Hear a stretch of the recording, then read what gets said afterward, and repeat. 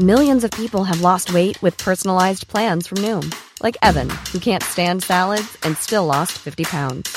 Salads generally for most people are the easy button, right? For me, that wasn't an option. I never really was a salad guy. That's just not who I am. But Noom worked for me.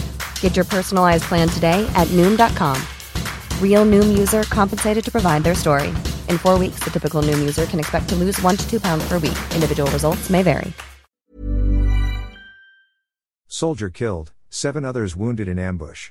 Zamboanga City, gunmen killed a Philippine Army soldier and wounded 7 more, including a policeman, in an ambush in the town of Uncayapucan in the Muslim province of Basilan in southern Philippines, a security spokesman said on Sunday, August 13.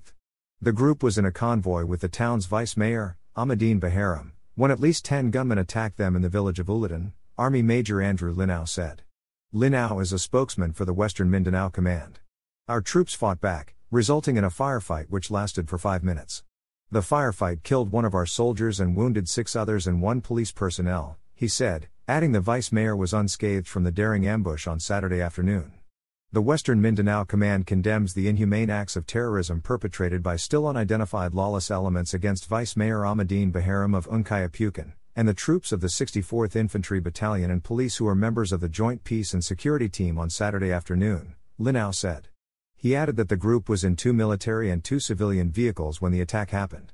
The team conducted ocular inspection in the village in connection with the upcoming outreach program on August 18 when the incident happened. This act is a clear manifestation of the perpetrators' disrespect to their local government officials, the military, and their fellow Basilnos. Hence, we will not stop until these heartless individuals are identified and neutralized, Linao said, adding that security forces were tracking down the gunmen. He said the ambush took place at about 3:45 p.m. while a platoon of soldiers and policemen were escorting the politician. Rest assured that this incident will not be tolerated and we will work doubly hard to disallow the malefactors to perpetrate such incident, Linao added.